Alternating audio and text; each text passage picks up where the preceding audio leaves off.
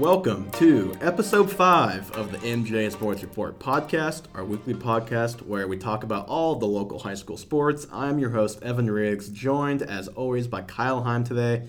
Kyle, we have a ton to get to, so we'll just jump right into it. We won't have the whole Packers sidebar this time, even though it was a strange tie the other day with the Vikings. We'll get right into it. We'll start with the recaps, like always, the football recaps. We'll get to a lot of volleyball, Wilton Muscatine volleyball. And finally, Kyle, Muscatine Cross Country has run a race. They've nearly went 3 weeks without doing it, but they have finally run again. So we will get to them, and we'll start with Muscatine and Johnston. Recap-wise, Muscatine loses 42-7. I'll kick this over to you early, actually. Just get your impressions, Kyle. What did you think of this game as you were following it, just back here from the office?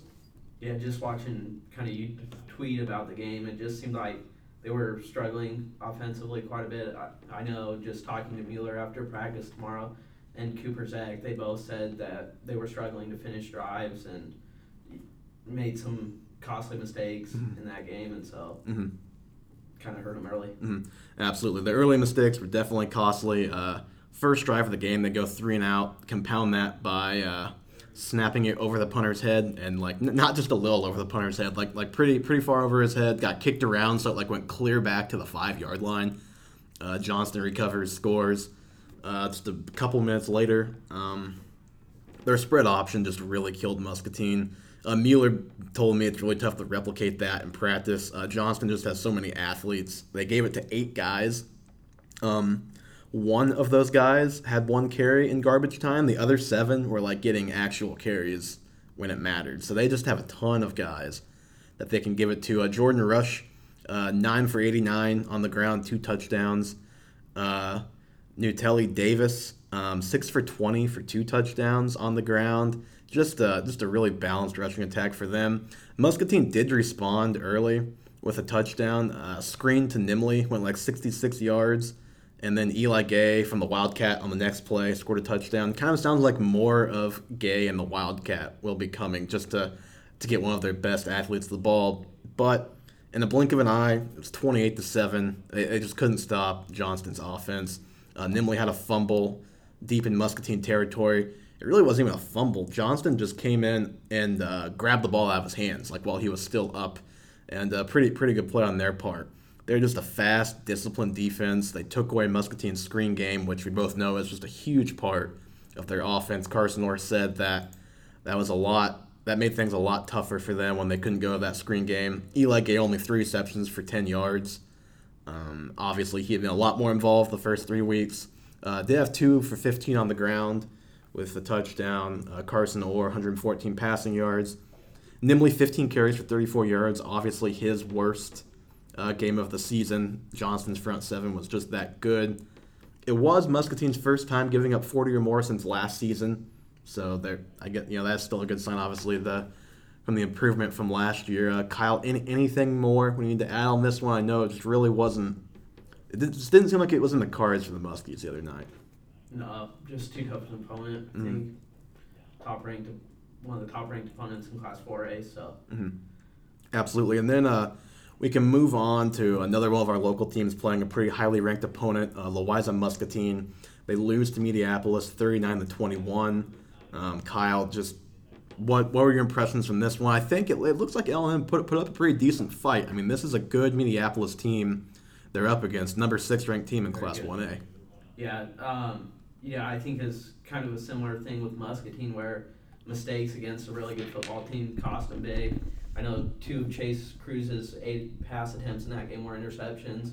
So, and then defensively, they shut out Columbus Community a week earlier, but then they surrendered 385 total yards and 5 touchdowns to Mediapolis. So that hurt them.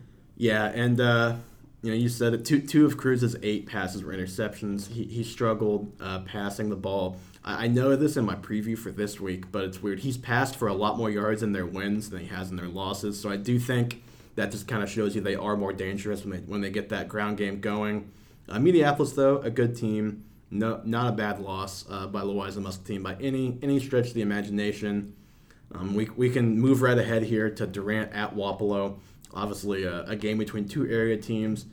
Durant beat Wapello 19-6, so this one went just about, I think, like we both expected. Kyle, you said that Ricky Forts wouldn't have as good of a game last week as the week before, and you were right on target with that. 10 carries for 17 yards for Forts. A real nice showing of that Durant defense. I think the takeaway from this game is, and you can correct me if I'm wrong, Tristan Hughes back on track on the ground for the Wildcats. 129 rushing yards on 29 carries after just 143 yards for the first three games. How big is that, Kyle, for them to get Hughes back on track with the passing game that they have? Yeah, that's huge because, I mean, you've seen LaFrance and Compton get on early connection together so far, great connection so far, and to have that running game working too, they become more dangerous offense, and so that's huge going into district play here. Mm-hmm. Absolutely, and we'll get hit on this later, but Durant has a very, very, very tough district schedule, so that yes, they will certainly need to be as balanced and as good offensively as they can. Defensively, you hit it right on the head. I mean, you thought they were going to show up, and they did. I mean, like I said, holding Ricky Forts to just 17 yards. Wapello just 153 total yards in this one. And that Wapello has been a pretty good offensive team. I mean, Noah Holland's a first-year quarterback, but he's had a solid start to his season. So really impressive showing by the Wildcats. You do note here that Ricky Forts did still have a good defensive game, 15 and a half tackles. So still a good game on that side of the ball for Forts. And then we can move to for like the third week in a row, West Liberty has provided us, I think, the best game in our area. Free football. I said last week on the podcast, my exact words were, I do not think West Liberty will go into overtime for a third straight week. What do? They go into overtime for a third straight week. I think they were actually ahead by 10 points entering the fourth quarter, and Washington rallied late to force overtime. Obviously, Washington wins that one 34-27 in overtime, so tough loss for the Comets, but golly, it's just, 3 overtime games in a row is pretty insane. But one thing I will say is that their offense does seem to be back on track a little bit. Kyle, how big is it? I guess what do you think of the improvement they've shown offensively? It seems like the line I know we haven't seen them, but it seems like the line must be playing better if Seth Feldman's putting up the numbers he has been lately. Yeah, Feldman completed 12 of 22 passes for 140 yards and 3 touchdowns.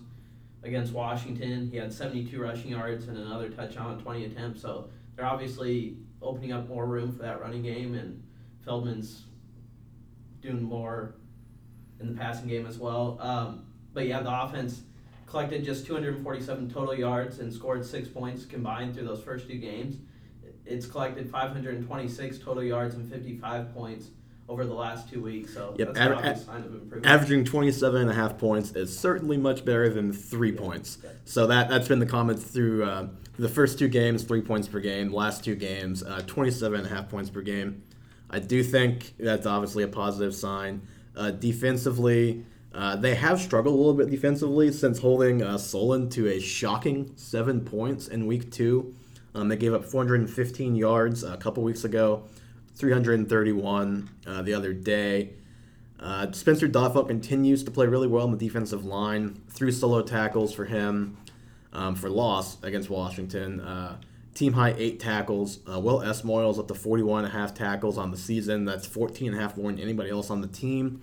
I think if they can get the defense and the offense to play well at the same time, this could be a good team. But it's just been every other game.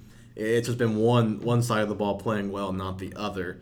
And Kyle, unless you've got anything to add, we can move on to what we thought would be the biggest game of the week coming in. Definitely didn't disappoint, I don't think. Wilton loses to Benton Community 26-13. Obviously, Benton's a top 5-6 ranked team, so big time matchup there. Benton rushed 17 times for 144 yards and 2 touchdowns. Their quarterback threw for another and rushed for another, so big game from him.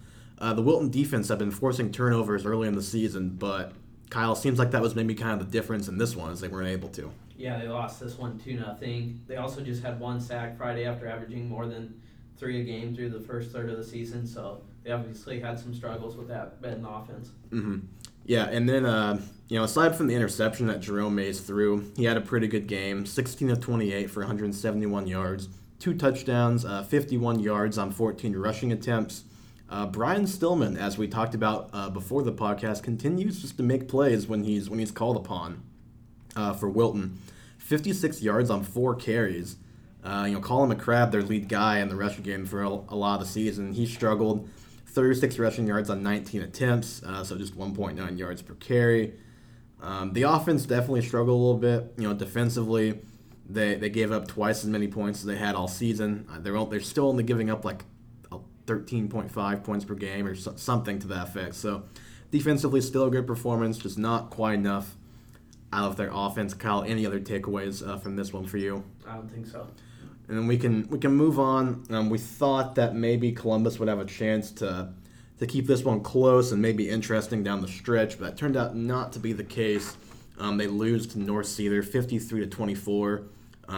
We have no stats on this one still from either side, so we really can't tell you too much about what happened, but I just will say that Columbus had been shut out its previous 2 weeks, I want to say, and they scored 16 in week 1, so you definitely see some improvements maybe in that offense as we move along here.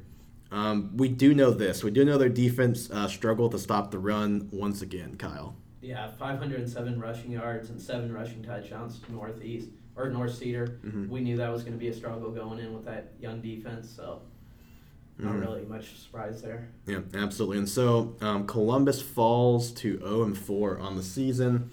And just to update you on our predictions, Kyle and I both predicted every game the same last week. And so our records are still the same. We'll see if we can get any separation heading into this week. We'll get to those predictions for week 5 later on. But first, we'll jump into some volleyball here. We'll start with Muscatine, and we can start with the bad, get into the good here. They went 1-3 at the Clinton Invitational against a very, very tough slate. Drop them Davenport Central.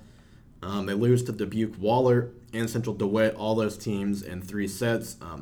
Obviously, Davenport Central and Central DeWitt are both good teams, and then Dubuque Waller is a top 5 team in Class 4A, so no shame there. They did beat Dubuque Senior to round it out in the consolation bracket, but the real positive for the Muskies came on Tuesday, Kyle.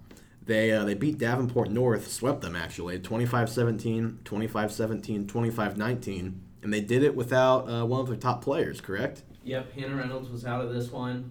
She was second on the team in kills heading into the night. She was homesick, so Coach Tim Martin moved sophomore Riley Moss into her hitting position, and she really stepped up. And that front line led the team with 7 kills, which I think heading into the night she had 5 total on the season.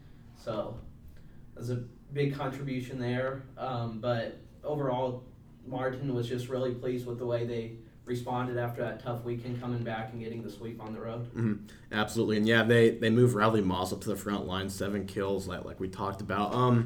That's more than she had all season in entering the other night. And before the season, Tim Martin did tell me that she would be one that he would kind of move all over the place, maybe put up to the front line if he needed to. He hadn't needed to yet, but she did show why he felt confident in moving her just about anywhere. Haley Jarrett, 21 assists. Vada Fridley, 10 digs. Just a good night for Muscatine, and now they're 7-7 on the season, but more importantly, 4-1 in the MAC. They're tied for second in the MAC with Pleasant Valley. They were preseason number 9, so just really good stuff from the Muskies so far this season. I'll be curious to see where they finish up, because I don't think anybody expected them to be where they are in the MAC at this point. And now move right on here to West Liberty Volleyball. They beat Durant in a wild 5-set match, 22-25, 25-22, 25-16, 17-25, 15-11. I have it on good authority per Ryan Stonebreaker that they were down 9-3 in the 5th set, West Liberty was, and came back and won that one. So big time win for the Comets. I do also think that just shows that Durant, once again, more proof that Durant is an improved team, because West Liberty, they're fully healthy in this one. They have Martha Pace back, so that's a top 10 team in Class 3 when they're healthy. And Durant takes them right down to the wire. Macy Doffelt, who I'll talk more about in a minute, 15 kills. Martha Pace back after missing some time with an illness, 13 kills. Holly Mueller, 6. Morgan Pearson, 34 assists. Macy Akers, 28 digs. But then, Kyle, just real quick, what did you see? We'll go to the negative real quick on West Liberty's week. They obviously play a very tough Tipton team, number 2 team in Class 3A for a reason. What did you see out of the comments in that match? They were swept fairly easily in that one. Yep, swept in that one, and they were really missing Martha Pace in that one. She had injured her hand at the Muscatine Invitational, and then she was out sick in this one, so missing that middle hitter, and they just struggled offensively quite a bit. Macy Doffelt still had 9 kills, but outside of that, they weren't able to do much. Yeah. Yeah, I mean, just again, I think that number one, you can't really judge West Liberty too harshly without Martha Pace. She's a very big part of that team. Without her, teams can kind of key in on Macy Doffelt at the net, and Tipton has an excellent block. I'll get to that a little bit later when we talk about Wilton's match with them. But Macy Doffelt, speaking of her, she was our prep of the week this week. I did that story on her. Was a fun one to do. She is very, very athletic. That is the one thing that stood out to both Kyle and I when we've seen her.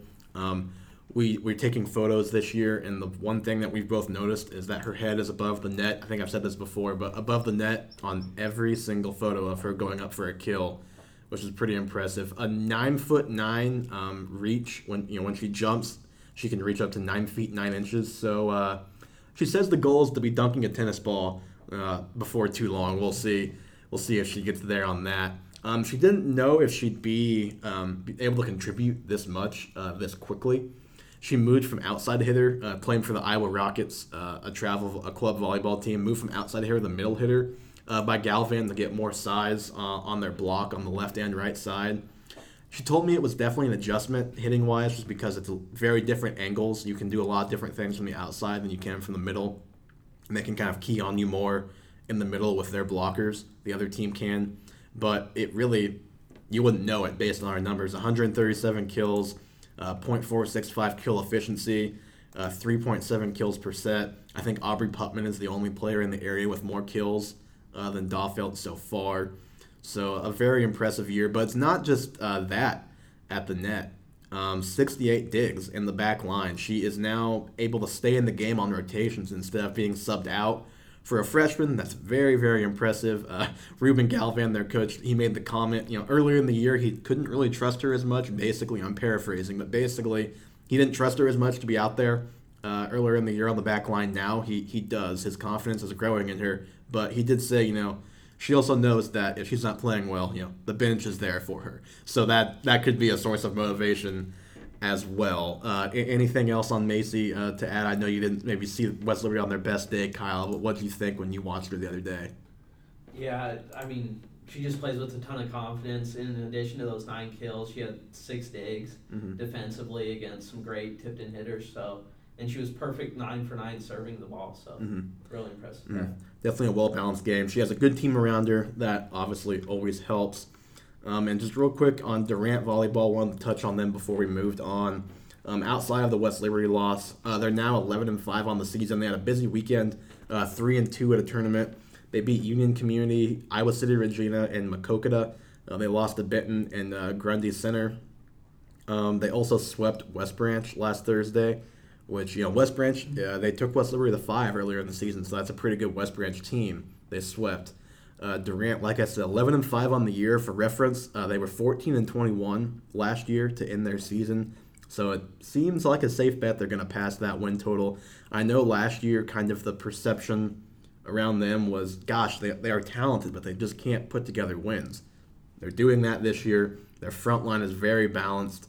Auburn Dittmer, 107 kills. Cameron Meyer, 92. 2 other girls above 65. Ruby Kapler, 274 assists. Hannah Happ, 108 digs. They've just really got a nice core group there.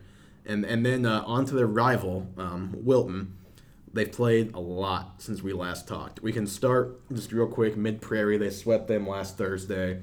Then they went to the Clinton volleyball tournament. And Kyle, I told you last week that our own Matt Koss said, if Clinton, if they win that tournament, move them in the top 5 of Class 2A. Well, they came close. They came very, very close. They beat Class 3A number 4 Davenport Assumption in 3 sets. They beat Class 4A number 11 Clinton in 2 sets. They beat Davenport North in 3. They swept Central DeWitt. And then they finally fell to Dubuque Waller, number 4 in Class 4A, 15-13 in the 3rd set, so 2 sets to 1. It was actually 13-13, Brenda Grunder told me, and they just lost the last 2 points. So really pleased with that, Grunder was, but she was not pleased with how they carried over that momentum in the Tipton. They lost in 4, 25-27, or 27-25, 25-22, 16-25, 15-25. Like I said, she's very disappointed. Didn't feel like they built off their weekend well. They battled well in the first set, had a set point, didn't win it. They bounced back in the second, got up 4-1, kind of rode out that lead. Kelsey Drake had some big serves in there. It was tied at 22 later in the set, though. Aubrey Putman had 2 kills to kind of seal it. But the 3rd and 4th, they really lost control of the match. Tipton block was great. Their front line was great. Wilton, just ball control was not there. That was what Grunder was most disappointed in. Kyle, anything to add on this one? Obviously, I know you weren't there, but just you've seen Tipton play in person, so you can kind of speak on what you think of their front line. Yeah, Tipton's so tough defensively. When I saw them against West Liberty, they had 54 digs and 14 total blocks in just 3 sets. They held Macy Doffel, one of the most efficient hitters in the state, to a negative kill efficiency that match. So they just present a tough matchup against anyone they face. And I think Aubrey Putman was the only Wilton player not with a negative kill efficiency the other night, but she wasn't too far off, if I'm not mistaken. Basically, if it wasn't later on that match, if Aubrey Putman wasn't getting a kill, it was really tough for West Liberty to piece together points outside of a couple of Tipton errors. We can move on to some SEISC. Always love saying that. Volleyball. Kyle, tell us about Wapello and Columbus and Louisa Muscatine. I know they've all got some matches under their belt since last time we talked. Yeah, Wapelo's run into another tough stretch of its schedule. They also lost 4 straight matches, all in straight sets. It's kind of been an up and down season. They had lost 4 straight to start the year and then won 5 of 6 before hitting this current skid. Columbus in a rut as well. They've lost 5 of 6 since last Tuesday. Their only win was a 21-17, 21-14 victory at the Keokuk tournament on Saturday. And then Louisa Muscatine just recently snapped a 4-match losing streak with a 26-24, 25-21, 24-26, 25-21 win over Columbus on Tuesday. Sophomore Kylie Sanders had 9 kills, 11 digs, and 7 aces in that match. All were team highs. So that was kind of her breakout game. It seems like absolutely. This year. Absolutely, and then we can move on to something else that you would have good knowledge about, and that would be Muscatine girls swimming. Our good friend Judd Anderson mixed things up again. It sounds like he likes to do, but it turned out well for the Muskies on Tuesday. It did against Clinton. Several of the swimmers again competed in some unfamiliar events. Usually they kind of mix things up when they're playing Bendorf and PV. No, that's going to be a really tough meet, but to do it in a meet that could go either way is pretty gutsy. But you don't coach for 48 years and not be gutsy, I'd imagine. Yeah, Judd knows what he's doing, and Muskie's got 7 individual victories against Clinton. They're back in action at an invitational in Burlington on Saturday. Good on the Muskies. We can move on just real quick. I wanted to hit on Muscatine golf. Not a whole lot to say here. They were 9th out of 10 teams in Cedar Falls. Coach Scott Schultz was pretty frustrated with how they played, just because he feels like the team has more potential than they showed so far. It was the same old stuff. They need to work on the short game, just decision making on what kind of shots they're hitting, things like that. He says he feels like they can, PV and Bettendorf unreachable in districts at this point, he thinks, but he thinks 3rd place in their district is not unreasonable. They have their conference meet over the next couple of days here, so we'll have some more to report back to you on on that next week. But yeah, I'll be curious to see just how their season unfolds here down the stretch. If any of these young kids can maybe step up and kind of find a groove here in these last couple of weeks. And finally, we're gonna get to what I promised at the beginning of the show and what I hoped for last week. The Muskies ran a cross-country race. This is not a drill, Kyle. This is not a drill. They didn't just run it. Like I said, they won it. The boys did at least. They won the Fort Madison Invitational. The girls placed second. It had been nearly 3 weeks since they raced. Kyle, you fancy yourself a runner, right? Fancy myself? Yeah, you a runner? A little bit. A little bit? I run a little bit. I've ran a couple of half marathons. So, if you were to go 3 weeks, let's say you're a runner and you're a cross-country runner. If you were to go 3 weeks knowing that you just weren't going to have a meet, or you probably weren't going to have a meet, how tough is that to just train for 3 weeks with no end in sight? Well, it feels like if you're running cross-country especially, you're running to compete in those meets. That's what you look forward to. So having that long of a stretch where you're just training, practicing, that's got to be tough, but they stayed mentally tough through it all. Yeah, and that's one thing Chris Foxen told me is that they had very competitive practices. The one bright side to it was that they knew they weren't going to run, so they could really go all out and just worry about, they were basically running as hard as they would in meets, have long recovery days, just all that stuff. And yeah, once they finally got the run, it worked out very well. Tevin Tovar placed second in 16:58. Owen Hazelwood third, 17 minutes and 14 seconds. Foxen said both went to their strengths. Tovar just out hard right away. Owen Hazelwood just really kind of pouring on the last mile and a half. He doesn't have the endurance, I don't think, to go hard the whole race, it sounds like, from Foxen, but he really can put it on you at the very end and make up some ground. And then they had 6, 7, 8, 9. Obviously, when you have four, you have two in the top three, and then you have 6, 7, 8, 9. Recipe for success. Eli Roth was 6th, Aiden Armstrong 7th, Sam Gordon 8, Logan Kirshner 9. It was a PR for Armstrong. He had never broke 19 before, and he actually ran 17 minutes and 53 seconds, so the PR by over a minute. Very impressive. Maybe he made some progress in those 3 weeks of practice they had. Just real quick on the girls, Riley Blake 3rd in 20 minutes 47 seconds. Sophia Thomas 8th in 22 minutes 16 seconds. And Emmy Smith 12th for the Muskies. Again, they were runners up out there. Kyle, just impressions when you look at these times for the Muskies.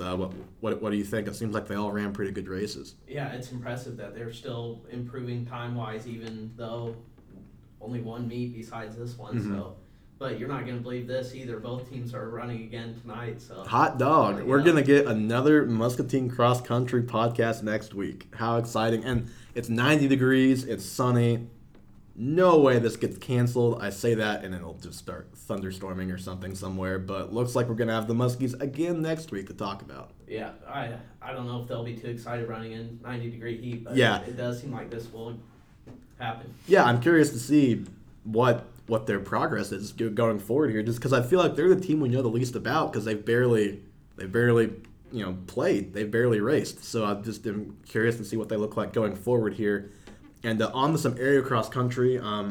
Last week, Wapello, Columbus, and L&M, they all ran at the same meet, just in the B division that Muscatine was at last Thursday in Fort Madison. Wapello 6th, Columbus 7th, and L&M 8th. On the boys' side, as a team, that's what they placed. Paul Hoops was top area runner, 15th for L&M in 1948. Hunter Humiston, 21st for Columbus. Griffin Schoonover, 27th for Wapello. Didn't see Aiden Hausman's name on the results, so not really sure what's going on there. Left to maybe monitor that, keep an eye on that one. On the girls' side, Wapello 4th, Columbus 6th. L&M didn't have enough for a team score, but they did have some runners. Wapello, their freshman, Evelyn Peck, led all area runners with a 9th place finish in 23:20. Anna Hamilton for Columbus was 17th. Abby Kemper for L&M was 33rd. And then just real quick at Mount Pleasant, a couple teams out there. Wilton boys 3rd, Columbus boys 4th. Zach Hine, Kyle, the one you wrote about just 2 weeks ago, another impressive race. 2nd place for him in 18 minutes and 12 seconds. Isaac Hunter 7th in 19 minutes and 13 seconds. For Columbus, Hunter Humiston, another good race for him. and Isaac Acosta. I know Columbus coach Steve Riley was pleased with how they ran out there. Girls, Wilton was fourth. Wilton was third. Excuse me. Lindsay Ford was fourth as an individual in 22:10. Emmy Drake ninth, and then for Columbus, Anna Hamilton once again was their top runner in 24 minutes and 38 seconds. And unless Kyle, you have anything to get to, I think it's time for some football talk. Yeah, definitely. All right, well, I guess the first thing I wanted to do here before we get into the game previews, since this week is the first week of district play, I know it's not quite the same as seasons past where district play is the determiner for playoffs. Now it's RPI and all that stuff. So, really it's been playoff time has been accounted for since the season started. But I just thought it'd be a good exercise just to run through the teams and kind of who we think have the best chance out of our area to get into the playoffs, make it out of the regular season. Number one, I think we both agree on this list. Number one is Wilton. Obviously, I think they are the best team until proven otherwise in the area. I think they have a chance to win that district, and if not, I would not be surprised at all to see them get in just based off RPI. Number two, I've got Muscatine. Muscatine, they've got a couple toss-up games this week. Also, we'll get to with Iowa City High. Pleasant Valley, a toss-up. Their record's not what you would think. I think they're 1-3 on the season, but they've had a very tough schedule. They're a better team than that. I think they're probably a fringe top 10 team in the state. So that's one that'll be tough for Muscatine, but that it could win. Then Iowa City West will be tough, and Davenport North to end the season will be tough, but a toss-up. And Lynn Mar, they should win. So I think the Muskies have a shot to maybe make a playoff run. We'll see. This week should tell us a lot, it sounds like. And then number three, West Liberty. The 1-3 record, again, is kind of deceiving. They've competed a lot better. Their tough games earlier in the season, I think, will help their opponent's record portion of the RPI, which is a third of the determiner for playoffs. And then number four here is Durant for me. Originally, I thought I was going to put Durant number two, Kyle, but they have a crazy tough schedule. Let me just, RPI is not an exact science, especially this early in the season, for how good a team is. Durant's 15th right now, but just let me list you the teams they play, what their RPI ranks are.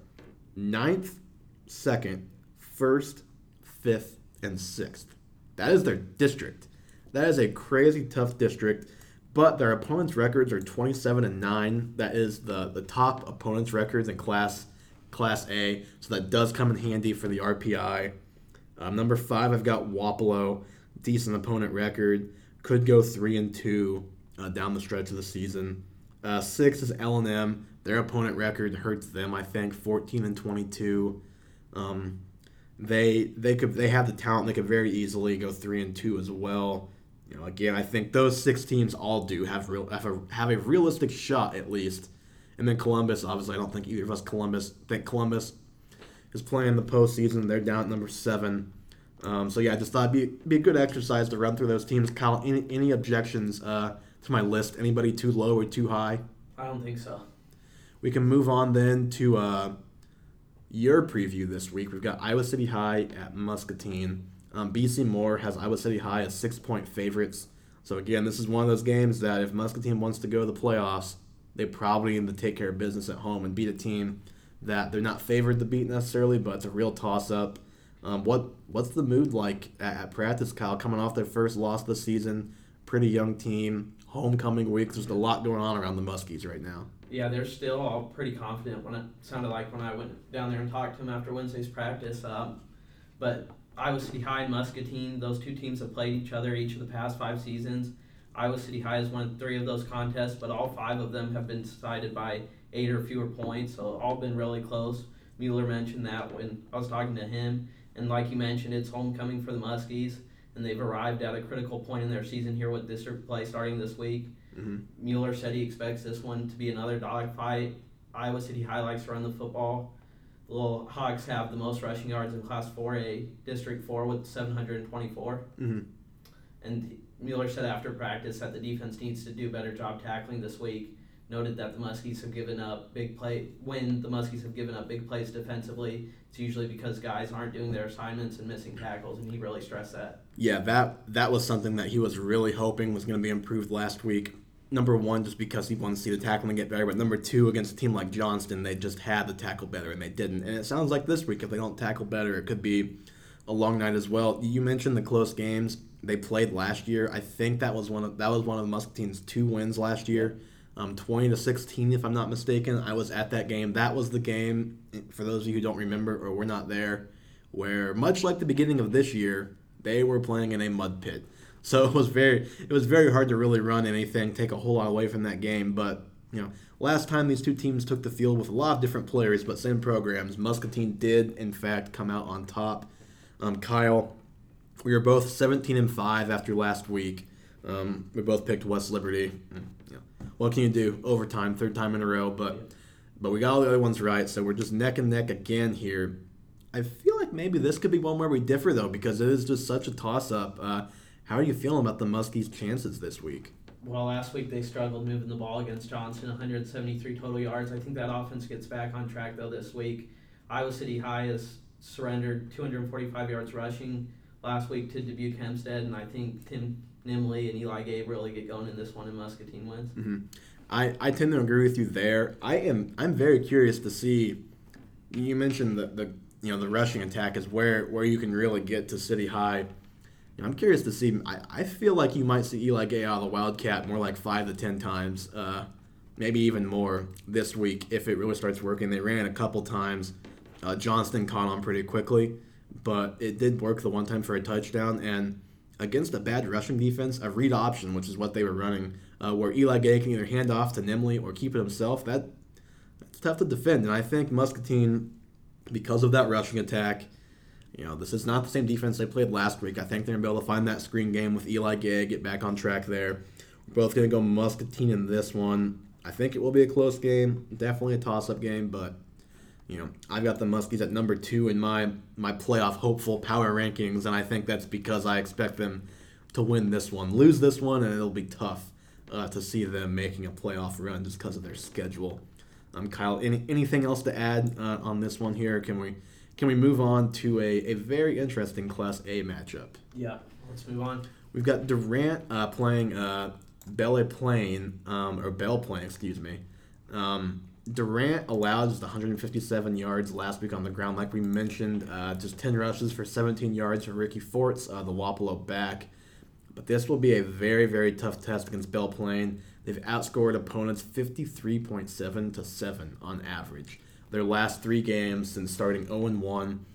They're now up to 9th in the RPI rankings, which originally when I was looking ahead to this week, I was like, 9th, like that must be one of Durant's tougher games left. Actually, it's not. So they really need to win this game if they do want to make a playoff push. Belle Plaine does have a very potent rushing attack. They've got 4 guys with at least 140 yards of rushing. Trevor Strait leads the way for them at 485 yards and 9 touchdowns. Obviously, Durant led by Bryce LaFrenz and Mason Compton. They've hooked up for 28 times for 482 yards and 5 touchdowns. Compton still is the Class A leader in receptions and yards, so proving that quick start was not a fluke. But now Tristan Hughes is back on track. 129 yards last week. We'll see how he does this week. Belle Plaine does have a stingy defense, like I said, giving up 7 points per game in their last 3 is definitely an accomplishment. BC Moore has Durant as a 6-point favorite on his website. Joel Diedrich has kind of talked to me about just preparing for district play all season. Like, this is what they've been working towards. Like I said, even though district play is not the be-all, end-all for playoffs, it still is a big deal, and you still can win the district and get that automatic bid. So, Kyle, just what are your impressions looking over the matchups in this one? What do you think Durant needs to do to win this one, and who do you think is going to win this one? Well, you mentioned it. Belle Plaine has a potent offense, scored 161 points over the last 3 weeks combined. But those 3 games were against opponents that have a collective 1-11 record. Mm-hmm. They face a much tougher defense from Durant this week. I know Belle Plaine's thrived running the football, like you said, collecting 1,151 rushing yards through the first 4 weeks.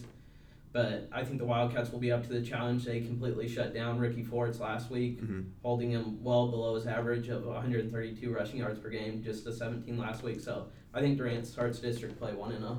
Yeah, I should have picked first because you definitely stole my thunder. You said just about everything I was going to say, which I'm frustrated by because I was thinking this would be one where we would maybe go different and you'd go Belle Plaine and I'd go, well, actually, they actually played teams that were 1-11, so that's why I'm picking Durant. But I'm picking Durant for all the same reasons you are. Again, we're staying the same here. I just think that Belle Plaine kind of padded their stat. I don't want to say padded their stats, but that 53.7 to 7 is daunting when you look at it. But then when you look at who they did against, and then you look at what Durant did last week against Wapello, Ricky Forts. The offensive line, yes, we know is a little bit questionable, but Ricky Forts is a very, very good running back. So, yeah, I think Durant will stop the run good enough. I think that offense is very, very good. And I do like Durant in this one as well. So we'll move on here to Wilton. This is a very interesting matchup with Sigourney Keota. There's a lot of history between these two just in the last 2 seasons. Last year, Wilton came back from a 10-point deficit to beat them 36-30, clinch a playoff spot for the Beavers that eliminated Sigourney from playoff contention the last game of the season. In 2016, it was flipped. Wilton lost that one 35-28. I know that was one that the Beavers really felt they should have won or could have won, and that was really a source of motivation all offseason for them. That ended their season, bounced in from playoff contention. So now here we are, year 3 of this kind of 2-year rivalry we've got going here. Both teams are 3-1, but they're both very, very different teams. Wilton, very balanced. Sigourney, not even in the slightest.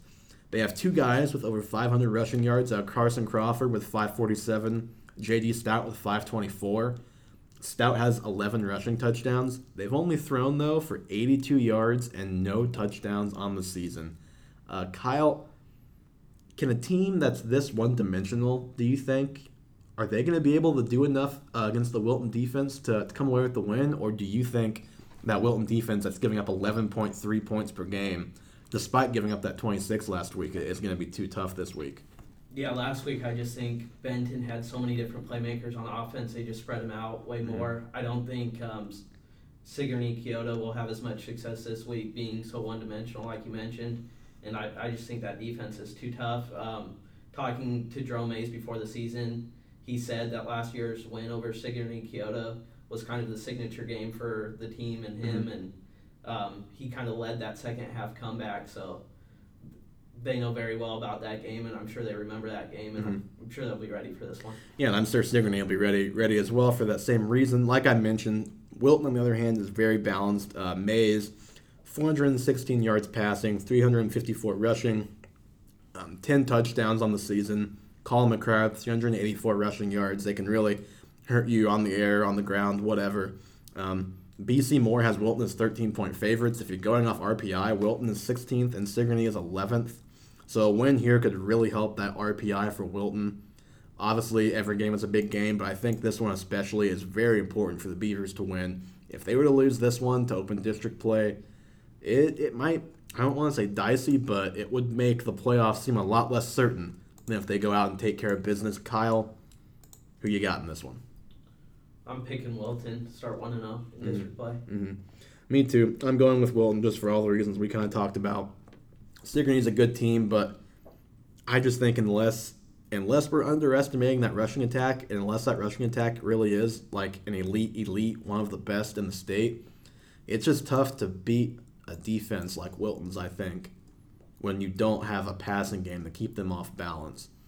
And, I think we're both going with Wilton there. Obviously, offensively, they're good as well. On to the Louisa Muscatine, who will look to bounce back from a tough one last week. They'll play West Burlington, Notre Dame. Ellen continues to play through Chase Cruz this season. Had 131 rushing yards a week ago. But like I mentioned earlier, I thought it was interesting that when they've been able to pass, they've won games. They're 2-2 when he's thrown for 250 yards in their 2 wins, and then 66 yards in their 2 losses. So pretty big difference there. They, again, outside of Cruz, obviously that rushing attack is awesome, so you don't want to abandon it by no means. Maxwell McCauley, Carson Cantrell, and Cody Cavlich all rushed for over 200 yards so far this year. They've scored at least 28 points. That offense has every game this year. West Burlington Notre Dame has given up 30 or more in each game this week. So I think you can see the recipe for Wilton to score a lot, or for Louisa Muscatine, to score a lot of points. I'm not as sure about Notre Dame, however. They scored 6 points in 3 games, total. 6 and then shut out twice. Until 36 last week over Central Lee. That's a not very good Central Lee team. Louisa Muscatine, 28-point favorites.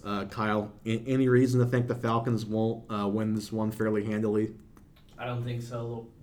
That rushing attack shouldn't have any trouble moving the ball this week. They lead Class 2A in rushing yards, 1,192. West Burlington has given up 221 rushing yards per game, and there's just too many playmakers back there for Louisa Muscatine. Chase Cruz, Cantrell, Max McCauley, and Cody Cavlich can all run the football, so I think they get it done this week. And it's very, very, very important for L&M to start 1-0 in district play because the rest of the district is very tough. You've got teams like West Liberty, Mount Vernon, Comanche waiting down the road, so they do need to win this one, I think, to have dreams of a playoff appearance. And speaking of West Liberty, we'll move on. I'm going to say it again this week. West Liberty will not play in overtime for the 4th consecutive time. I'm even going to knock on wood for you guys out there in West Liberty. I don't want you to have to deal with that heartache yet again. I know it's really been getting to you guys. A very tough start to the season, very heart-wrenching start to the season. They play Mount Vernon this week. Like we've talked about, that offense has finally kind of found a rhythm, 27.5 points per game in their last 2, 3 points per game in their first 2, so night and day as far as that goes. Seth Feldman's been the main reason for that. 8 touchdowns for him. He has all 8 of their touchdowns actually this year. 6 passing, 2 rushing, 438 passing yards, and he leads the team with 157 rushing yards. 1-3, so West Liberty is looking to bounce back from a tough loss. They could really use this win. Mount Vernon is also 1-3, but for all intents and purposes, they're a 2-2 team. They would be 2-2 if they didn't have to forfeit a week 3 win for playing a JV kid 6 quarters. And it was weird. They actually won the game, and their coach self-reported after watching film. I guess this was on the Gazette, so you can check it out there if you guys are interested. But they played a kid on special teams for varsity that had played JV, so it wasn't even like a main contributor. So unfortunate oversight for them. So they're now 2-2 instead of 1-3. They throw the ball all over the field. Brady Ketchum has 741 yards passing, 6 touchdowns, but 13 interceptions, Kyle. West Liberty only has 2 on the season. Is this maybe a chance for that defense to force some turnovers and kind of live up to the preseason billing given to it by its coach? It sure sounds like it, and I think the defensive line is going to need to get pressure on the quarterback, obviously anchored by Spencer Doffelt.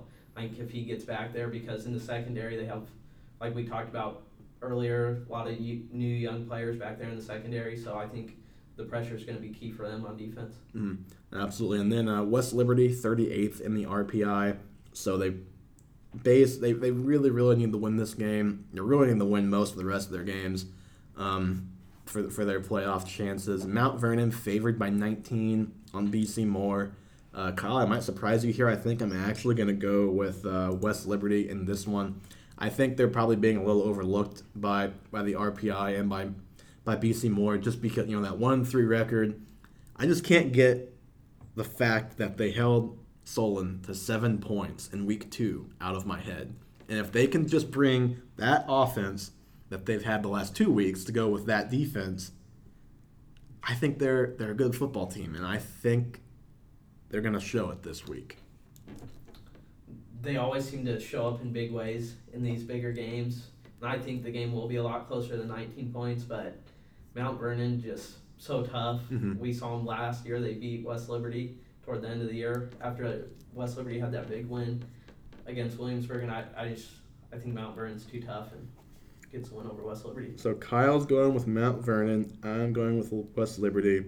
So West Liberty, if you hear me, please put me up by 1 game in our standings. I beg of you. we can move on now to Wapello at Mediapolis. Obviously, we know all about Mediapolis. Don't have to talk too much about them. We talked about them last week. They're 6th in Class 1A. They're a good team. They just beat L&M by 18 points last week. For Wapello, Ricky Ford's 528 yards rushing. Like I said earlier, Noah Holland, first year starting quarterback, 411 yards and 5 touchdowns. Has had a nice season so far. Mediapolis has been winning by an average of 30 points per game. So, yeah, a pretty good team. They have the 9th most rushing yards in 1A. That is going to be a challenge for what is a questionable line on defense and on offense. But defense here for Wapello. Mediapolis, 25.5-point favorites in this one. They're 6th in the RPI.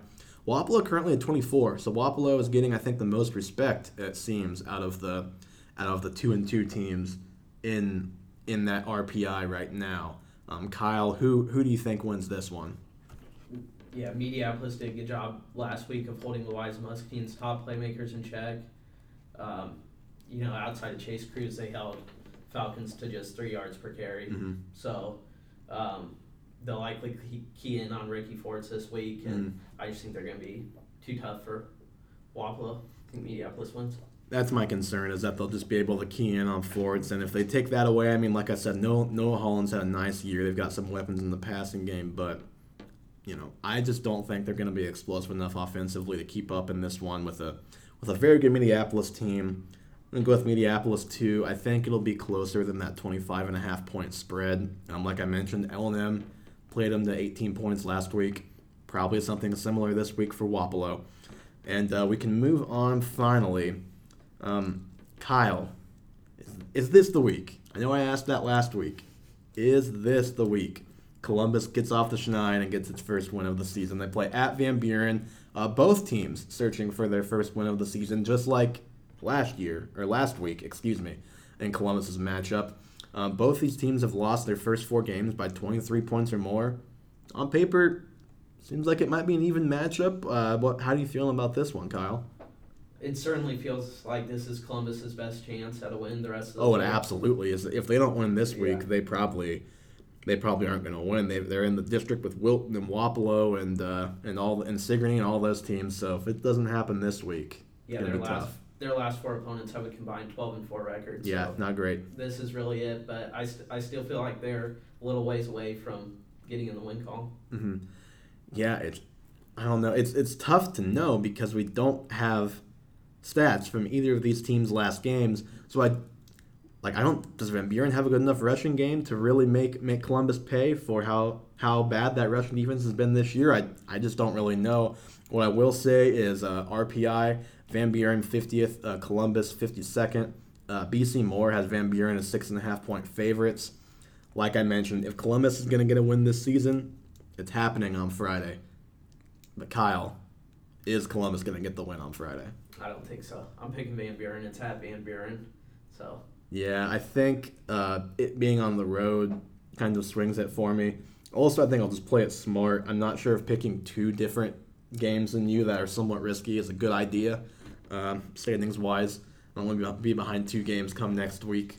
So I'm going to go with Columbus as well. No. I'm going to go with Van Buren as well. So we got 1 difference there. Kyle, anything else to add in this matchup? Obviously, that Columbus offense has improved. Like I said, they scored 24 points last week after being shut out in previous weeks.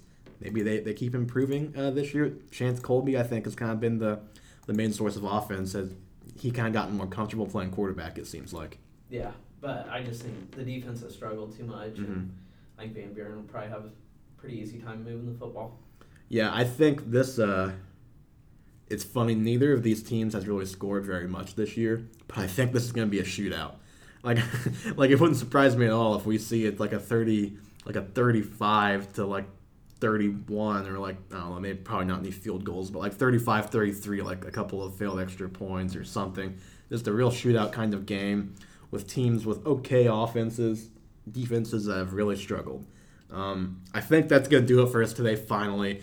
You can follow me at Evan R. Riggs on Twitter. Kyle is at HeimKyle. Like always, we'll post the iTunes link on the Journal's website at muscatinejournal.com. You can read us both on there as well. Follow Journal Sports on Twitter if you don't already. You should. That's where all the stories get posted. We retweets or retweet Kyle and I's Twitter accounts when we're out live tweeting games, things of that nature. It's at mjournal_sports. We'll be back next week to look back at Friday's games and just the other area games this week. We've got some volleyball tonight, Thursday night. That will not be in here when you listen, obviously. We'll get to that next week, and we'll preview the next week of football. Thanks so much for listening.